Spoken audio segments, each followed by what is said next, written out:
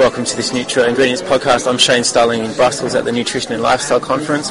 Pleased to be joined by Sue Davies, who is the chief of the UK consumer watchdog, Which. Is it fair to describe Which as a consumer watchdog? Yes, we're an independent, not-for-profit consumer organisation, so I work on food policy there. Okay, now there's just been a discussion about obesity and the health of European citizens, and one element of that was the health claims regulation, and you were saying that it's not really being implemented hard enough. Well, we've wanted to have effective controls over health and nutrition claims for many years. We've repeatedly done research where we found problems and have been concerned that people could be misled. You know, people who are motivated to make healthier choices and then find out that they're wasting their money on products that aren't really healthy.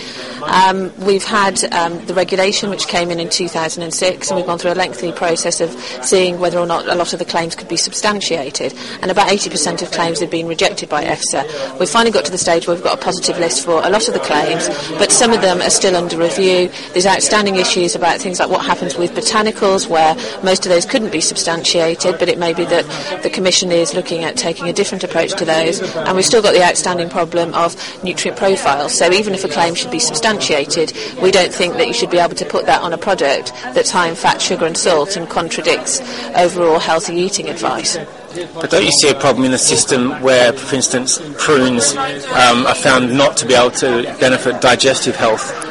I think there's an important issue between, and I think often it gets confused between what you can sell and what's being sold and how strong and what kind of claims you make on products. And I think often that gets confused. What we wanted to see was robust scientific assessment of the claim, so that if a product is actually saying to a consumer, you know, this can give you this specific health benefit, eat more of this, then we want to make sure that people aren't wasting their money.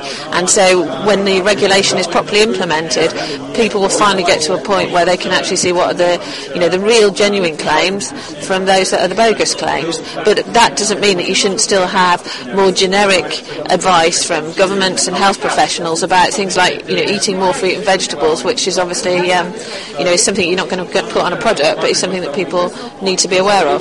But aren't you envisioning a world where science is black and white, whereas in the case of nutrition it's not black and white, but that does not necessarily mean that some of those messages can't get to consumers?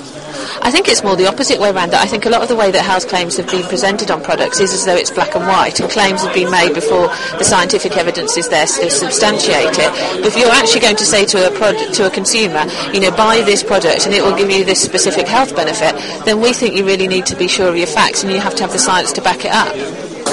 Well, thanks very much, Sue. Shane Starling for Nutri Ingredients at the Nutrition and Lifestyle Conference in Brussels.